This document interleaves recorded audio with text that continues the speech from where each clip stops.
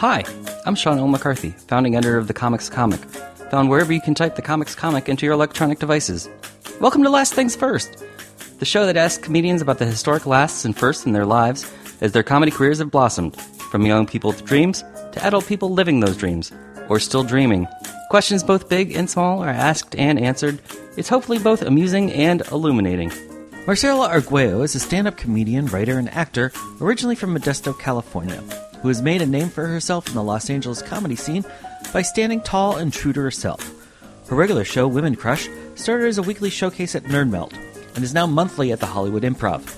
Arguello has performed stand-up on HBO's Two Dope Queens, Night Train with Wyatt Cenac.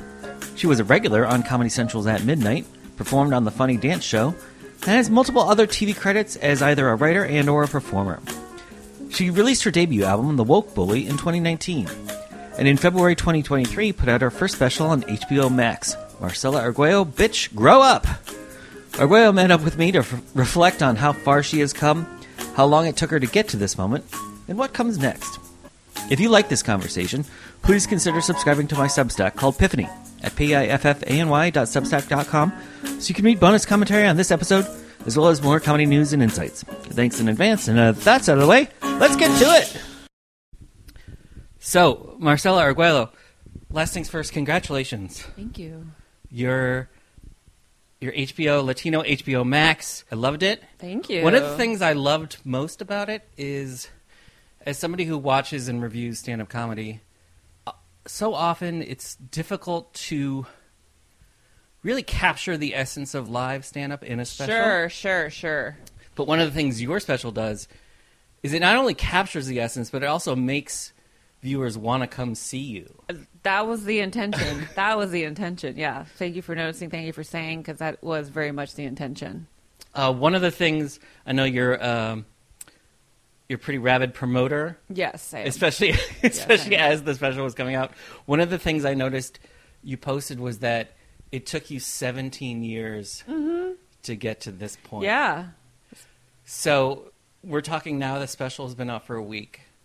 Not even. So how do you feel now? I mean, that 17-year wait, and now you made it, and now it's been out for a week.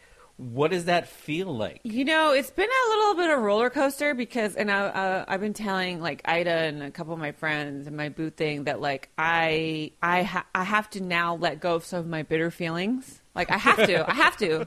Like I can't say that, you know, the industry didn't give me an opportunity. Like it's happening, and it's been interesting in this last week, like processing all those old feelings I used to have, and I'm trying to like let some of that shit go because I'm like, I can't say what I used to say. I can't say that the industry doesn't fuck with me, you know, because now it does. And that's been kind of wild to like have to like let go of some of those bitter and angry feelings. Right, the feeling of being snubbed or overlooked. Yeah, and it's interesting too. I was talking with Deborah DiGiovanni yesterday at Women Crush because she was like, I like that it took 17 years because so many comics are, which is part of the why I said it, and I hadn't mentioned how long I've been doing it for a minute because. I think that we've now too often have gotten used to like younger comics getting shit maybe before they're ready, and we don't get the quality that we used to get. And Deborah was like, "It's perfect timing." I was like, "No, I agree that it's perfect timing in the sense of if you're a stand-up like through and through, then you know that 17 years is just about time you start getting, you know, a little more attention for your stand-up." Right. I always go back to. Not that I'm the biggest Jerry Seinfeld fan, but I go back to his documentary Comedian that came out in 2002, where he's talking in the back of a cab with, I think it's with Chris Rock, or it might have been Warnie Adams, but he was talking about how a comedian, your age is relative to your career. Yeah. So 17 years, you're still a teenager. Exactly. Yeah. I know. I used to tell my mom when I first started, I'm like, I'm basically in school right now. Like, I'm basically in elementary school. Mm-hmm. And then by the time I'm 40, I'm going to be in college. And it kind of helped her understand that it's like a long journey, especially if it is exactly what you want to do, just do stand-up, because that's what I've always wanted to do, and that's what I wanted to be known for. I want to be known for being myself as a stand-up. And like that shit takes time, and it's like and you're right, 17 years is like, you know, we're just getting started. So whose idea was that montage at the beginning? Mine. That was yours. That was mine. Yeah, Ida hit me up. Ida Rodriguez, great director. She hit me up like, what do you want for your intro?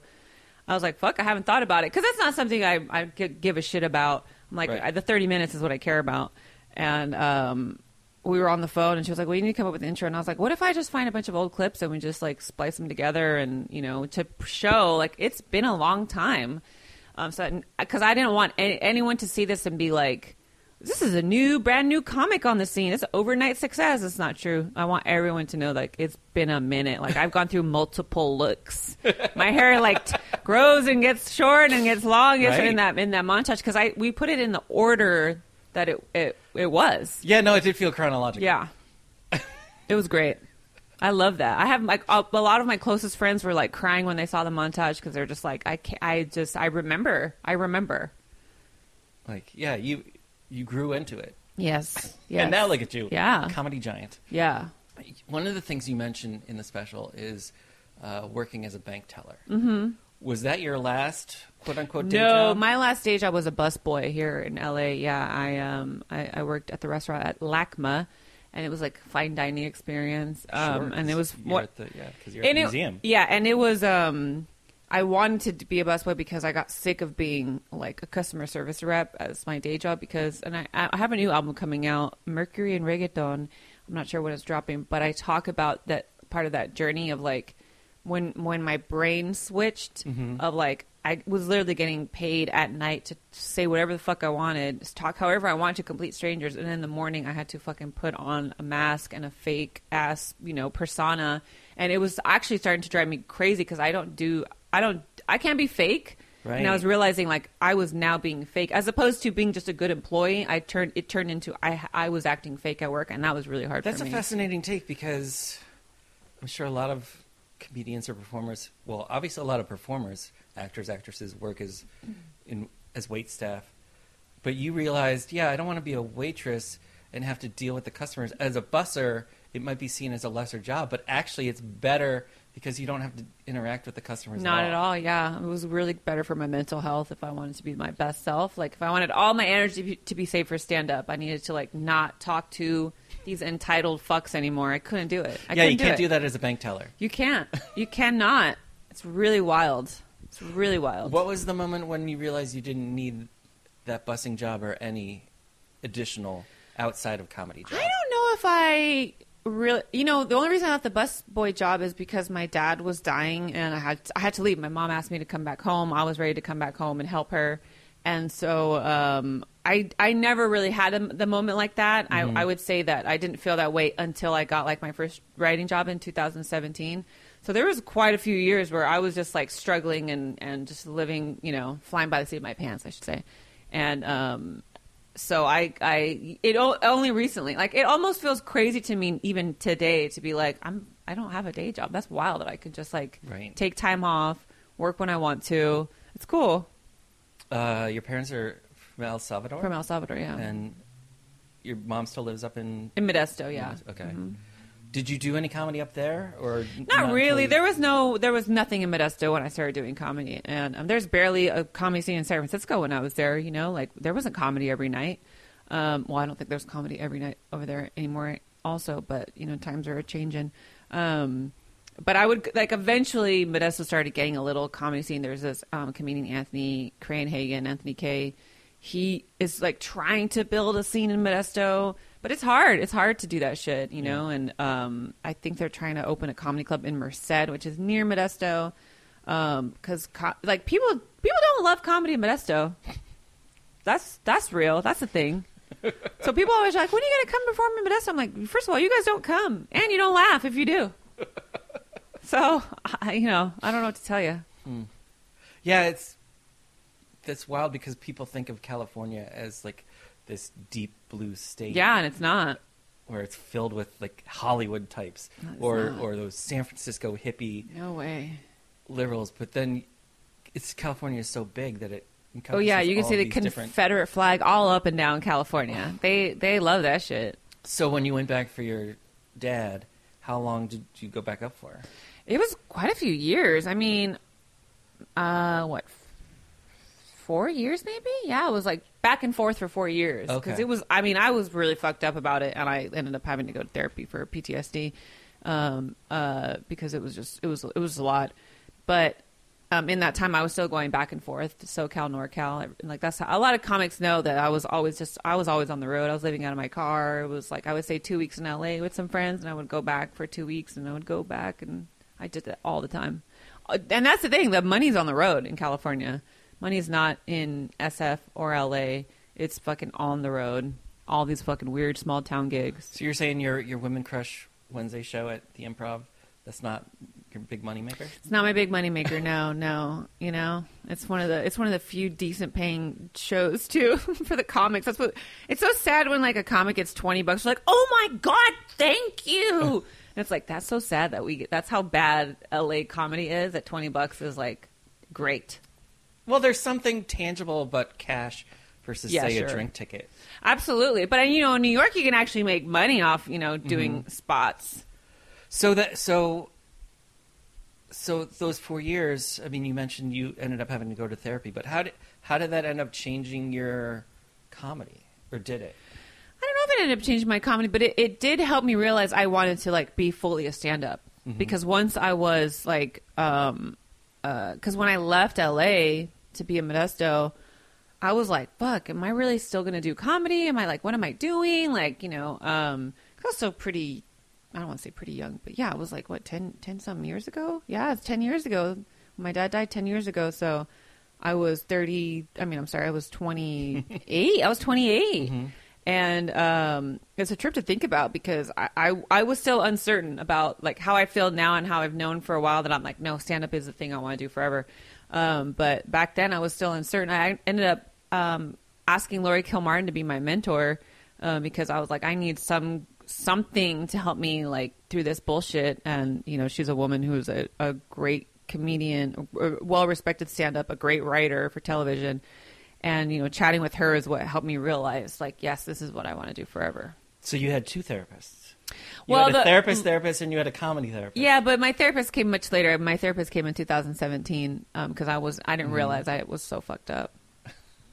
So you had Lori for those first 4 years. I had Lori in there for a little while. I think we were only like going back and forth for like 2 years, but it was in that time frame of like being on the road all the time. And she had said like, if you're comfortable struggling, if you can live however long you can live struggling, she's like, keep doing it. Cause like, she's like, if you love stand up the way I think you love stand up, keep doing stand up. Don't fucking get a job, avoid a writing job for as long as humanly possible. She's like, cause once you get a taste of that money, that's it.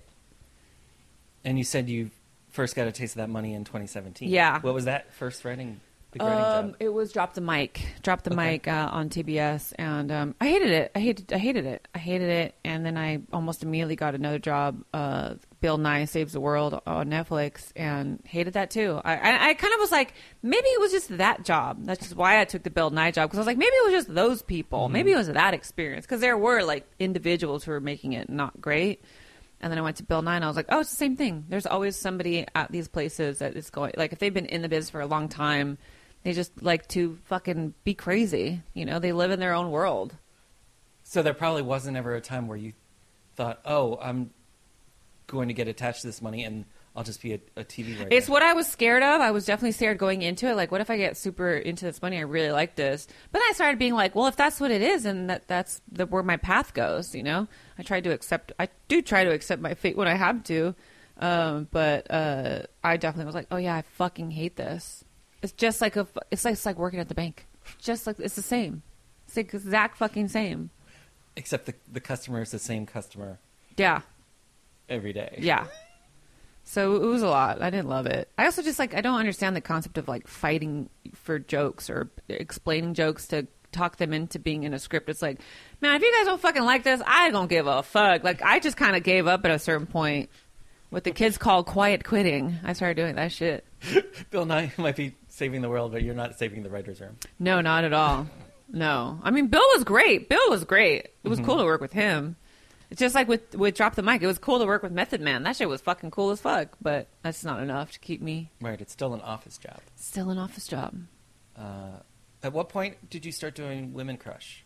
I think that was one of the first times I saw you was your show at the back of Meltdown. Yeah, I mean, Women Crush actually started as an open mic at the Comedy Store inside the Belly Room. I was like trying to get them to bring the Belly Room back, you know, like in the sense of like it originated with women. So like, why don't we have more women in this room anyways? And they didn't treat me very well, and I don't really fuck with the Comedy Store. They don't really fuck with me, and I was like, I'm gonna take my idea out of here. You guys don't get it. You don't give a shit, and I fucking. It's no wonder there's not a lot of women at this club, and that was, I don't know when that was. That was probably back in that era, maybe 2015. I don't know when that first started. I should say I don't remember. And then you know, we were looking for a venue or a space or somebody that would get it. And it was cool because Meltdown was, it ended. It had already ended. The show was done, and he was looking for a replacement for the slot on Wednesdays. And he was, I found out he was looking for pitches, and I just hit him up, and it was really funny. What sold him when I was talking to him about the show, he was like, so you're telling me if some comedian that's, you know, like a big name, I don't remember who he said, maybe Bill Burr. Yeah, Bill Burr comes in and he needs a spot, and he comes up to you and he asks you for a spot. What are you gonna say? I'm gonna say, fuck no, you can't have a fucking spot on my women's only show. Get the fuck out of here. And he was like, all right, let's do this. I'm down. And that's what got him to fucking want to do the show, because, you know, I guess he just wanted that energy, and it's been cool because full circle moment would be, and which again I don't even know if Bill was the example he used, but it was that concept of he used like a big name comic to see. But what's cool now is that Women Crush gets a lot of women opportunities. Girls get managers, agents, representation.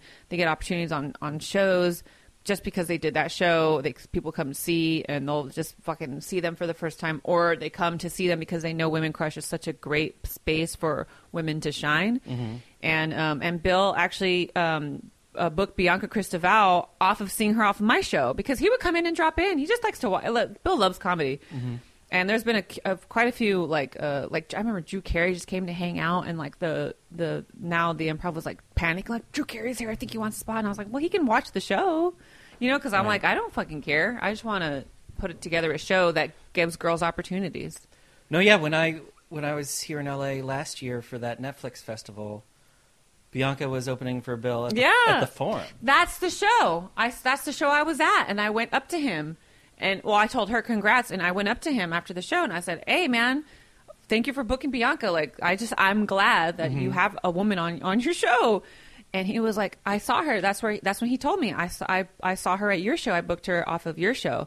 I fucking started tearing up because I was like, fuck yeah, that's why I do that shit, you know, like exactly for that. And she did great.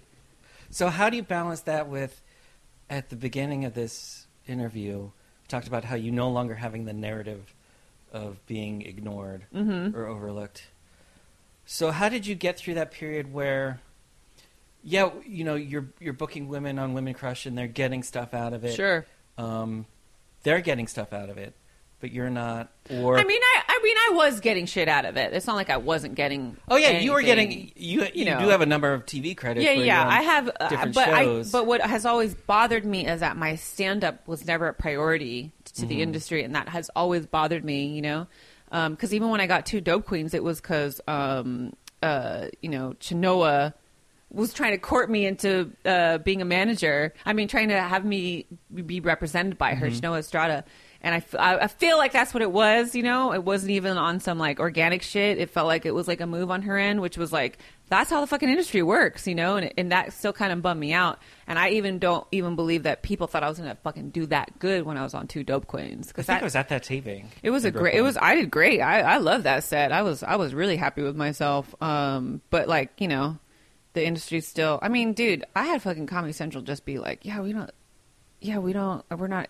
They basically did not want my stand-up, and that was shocking to me. And it's also like, that's why Comedy Central is where they're at, you know? Because they don't. I was just about to say, Comedy Central is barely have overlooked comedians for so long that they're not known for, you know, their stand-up. And when I was growing up, that was the only place you could watch great, groundbreaking, new, interesting, young, old. Everybody was on there. And it was such a dream of mine to like have a half-hour special on Comedy Central. It was such a fucking dream of mine. I just submitted so many times, and they didn't. And they straight up were like, "Yeah, we don't find you memorable." Or he said some fucking disrespect. Bitch, I fucking went off on that fool in that meeting when he started talking shit to me. And they made the other people in the meeting hella uncomfortable. So I was like, man, fuck this. This sucks at the place that... Yeah, you got to stick the comedy police on them. Yeah, we did. We got them going. Those are the sirens right now. But yeah, so it was really hard. That was a really hard moment for me, you know, after that. And it was like realizing like, oh yeah, the industry, like they like what they like, you know, and they're going to book what they book. And that's why this was cool, because this was Ida Rodriguez. This was all her. She submitted my name. She wanted my shit to be on there. And like, that's the thing. It feels like stand-ups are the ones who have always looked out for me. Because even when I did At Midnight, Chris Hardwick saw me performing at the Improv on a Funches show. And he was like, we have to get you on At Midnight. And I was like, yeah, we do have to get me on At Midnight. Like, literally every opportunity I've had, it feels like it was from a stand-up being like, you got it. Let's get you on somehow. Was there ever a period where you looked at all of these? Because there was a period, at least pre-pandemic, where there were a lot of shows getting pilots or getting limited series based off of premises that were either happening at Meltdown or happening in the Belly Room. Sure. And you did some of those shows, like Funny Dance Show is one of them. Yeah. Was there ever a time where you're like, as much as you wanted to concentrate on the stand-up, that maybe you needed to have a gimmicky thing, or maybe even turn... Yeah, we tried. We tried. I tried to succumb, and no one ever liked any of my ideas, and it's insane, because all of my ideas are great, and all of my ideas are fucking, you know, bangers, and that's why I'm like, I'm just waiting. I kind of stopped taking meetings, doing all that shit, because these motherfuckers, they do not know what's good. They do not understand what's good, and it's very, very frustrating. And I feel for all the people that are out there pitching their shows and their ideas, because you don't know, A, you don't know what they're going to bite, and B, you don't know what's going to hit. And they don't either, and that's what's frustrating. But yeah, no, I have a whole document with all these ideas, all my old ideas too. I was like, nah, fuck that. I'm re-pitching everything once this shit, you know, picks up, because it's that mentality of like, what do you do and when do you do it? And comedy is timing, but so is success. So we'll see what happens. What's your attitude towards social media been like? I've embraced it. You know, it's just been hard to, I think the pandemic was when it made it hard to be like, fuck, you know, if you're like, again, no, you don't know what's going to hit. Like, Z-Way didn't know that IG live show was going to fucking be a slam dunk. She didn't know. She just fucking started doing it. And a lot of ideas happened, you know, on IG live that didn't get picked up. But like, again, you don't know. So that's why you keep creating and you keep trying. You don't give up, because, you know, you don't know what's going to hit. You don't know when they're going to bite. So I've attempted to embrace as much as I can, also across all social media, and I let them go when it's time to let them go. You know, I think I'm still having a hard time with TikTok, but I'm like, that'll come. That'll come. I'll just post clips soon. Right, because right now, as we speak in early 2023, it's all about TikTok. You know, Instagram tried to recreate that with Reels. Yeah, but I don't know that comedians care about that as much. Yeah, they do. There's some comics that are doing great. Like Steph Tolov is doing great. John Marco, is that his name? Yeah, John Marco Soresi. Yes, thank you. He's fucking killing it. I mean, they're if you can make it work for you, it works. You know, but it's not for everybody. And also, some people don't know how to fucking edit their own shit. You know, because that's the thing. If you have enough money to pay somebody to edit, great, then you got guaranteed bangers. But if you don't, and you have to do it yourself, which a lot of comics, you know, are having to, it's harder, because you're like, people don't know how to self-edit, and everything is so like, gotta get it in 5 seconds type shit, you know, and it's difficult. But I fully embrace it. I encourage people to embrace it. I understand that it sucks. I want to encourage any comedian listening to stop posting crowd work. I was just about to say, it feels to me as a critic and as an observer and as a fan, it feels like it's turned a lot of people into crowd work comedians, because they feel like that's where the viral clip Right. is. The problem is that Which has nothing to do with your actual stand-up. absolutely the problem with that too is that most comics can't do crowd work because even when they attempt to, it's like, oh, this isn't that good. And then the other side is it's encouraging followers to heckle during the shows. Right. I saw Matt Rife complaining like, oh, people are heckling at every show, and it's like, yeah, because you post crowd work videos, bro. Like, stop doing that. Post some material. Like, you can still fucking use it on a special, even if it goes viral on social media. No one's gonna give a fuck. It's like a hit song. We want to hear it again. So I think people need to just stop posting so many crowd work videos. Give people a little material, just a taste. Right. I mean, that's what you did with your special. It's just a taste. Yeah, it is. It's 32 minutes. Yeah. Was there ever any debate or ever any pressure to try to make it an hour instead of? No, I mean that was the 30 minutes was a set time by I want to say HBO Max. They had their little deal with Palante, and they picked the director, and the director picked who she picked. So I have no say in that. Okay. We started this by talking about how it's so great for you, but it also forces you to change your own narrative that you tell about yourself and you tell about your career.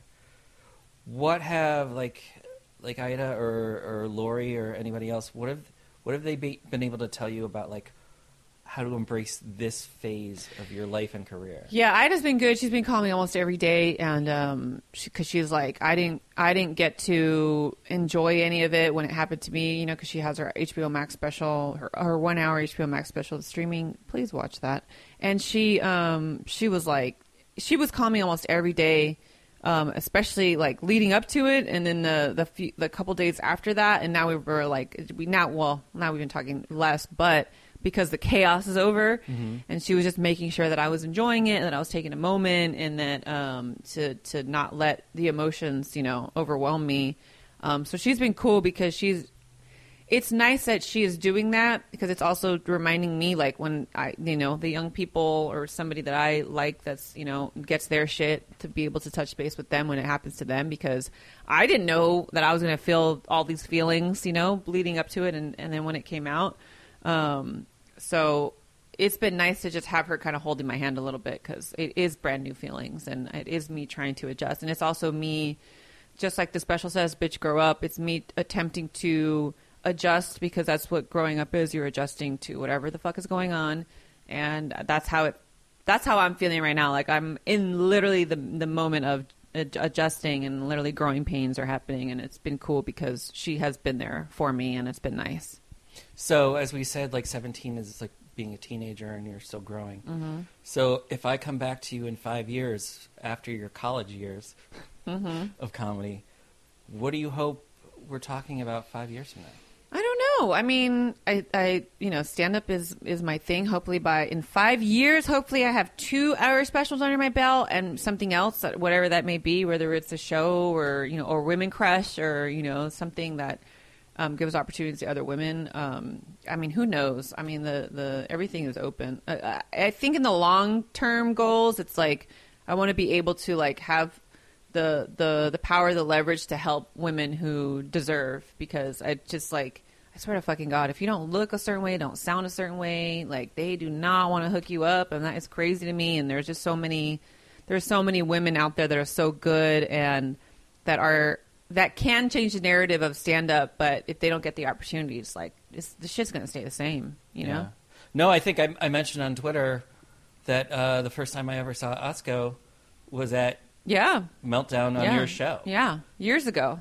I mean, and that's the thing. I've been trying to, get as many women, and now it was easier back then because I wasn't as busy as I am now, but it was cool because it was like I was doing a bunch of shows, and that was, Women Crush started because comedy in LA is very segregated, and I hated that, and I would be at the black shows, I would be at the club shows, I would be at the alt shows, and every show had a couple women that were so amazing, and I was like, fuck, if all those bitches were on one show, that'd be fucking crazy. We'd get so many perspectives, and that's how it started, really. And I want that more. I want people to be able to experience that more. Just like different backgrounds of women who all speak differently, who all think differently. Just entertaining and opening people's eyes to what stand-up really is, you know, and it's not just fucking the same 5 bitches over and over again, you know, like there's so much out there, you know. And actually, you know, when I started Women Crush, I had a male comedian straight up be like, okay, but how fast do you think you're going to run out of women? Because it used to be weekly. It used to be a weekly show. So he was like, oh, what? I give it 6 months before you run out of women and you need a man on the show. And I was like, okay, first of all, no. That's like, but that's how they see, like even the male comics didn't even believe that a great, solid, women-only weekly show could even exist. And it totally did. And we barely repeated bitches. And it was awesome. And it was crazy. It was those meltdown years were like really, well, it might have been only 1 year, but it was like such a great run of shows. Well, that's also crazy that a guy would say that, even just because I'm in LA for a week going to shows, and as I was looking at the lineups, it's all the same people. It is. So it's like all of these shows, I guess, have run out of people. Because, all these shows. Because they're all booking the same people. But see, that's the thing. That's where the mentality comes from. Some people actually believe they book the same people because these are the people that are working. And it's like there's so many comics in every city, all across the fucking country. There's so many women. There's great comics, period. Mm-hmm. I'm just like, I just like hearing women's voices. So it's like I want to have a woman's only show where it's like, you get all the perspectives. You get all the experience, too. So even last night, we had Natalie McGill. She opened for me in Washington, D.C., and I told her, whenever the fuck you get to L.A., you hit me up. I want to put you on Women Crush. I don't care if somebody's been doing it for 3 years. Like, you can do 5 minutes, you know? And not that was the case for her. She's been doing it longer. I don't want to make it sound like that. But I've always just been like, if you're doing it, I want to encourage you to do it, you know? Like, I also encourage when women meet me after the shows, like, oh my God, I've always wanted to do it. And I'll be like, fucking do it. What are you, 40? Now is the perfect time. You are more interesting than you've ever been. Like, now is the time we want to hear what the fuck you have to say. And that's what Women Crush is about. Just like, no, I want all the bitches to give a speech at the wedding type shit, you know? Well, Marcella, thank you for your service in giving all these women a voice and a platform. It's been cool. And congratulations on getting your own platform. I appreciate it. Thank you. It's really well deserved. And Thank you. Happy to see it for you. Thank you. I appreciate it. Thank you for having me. Last things first.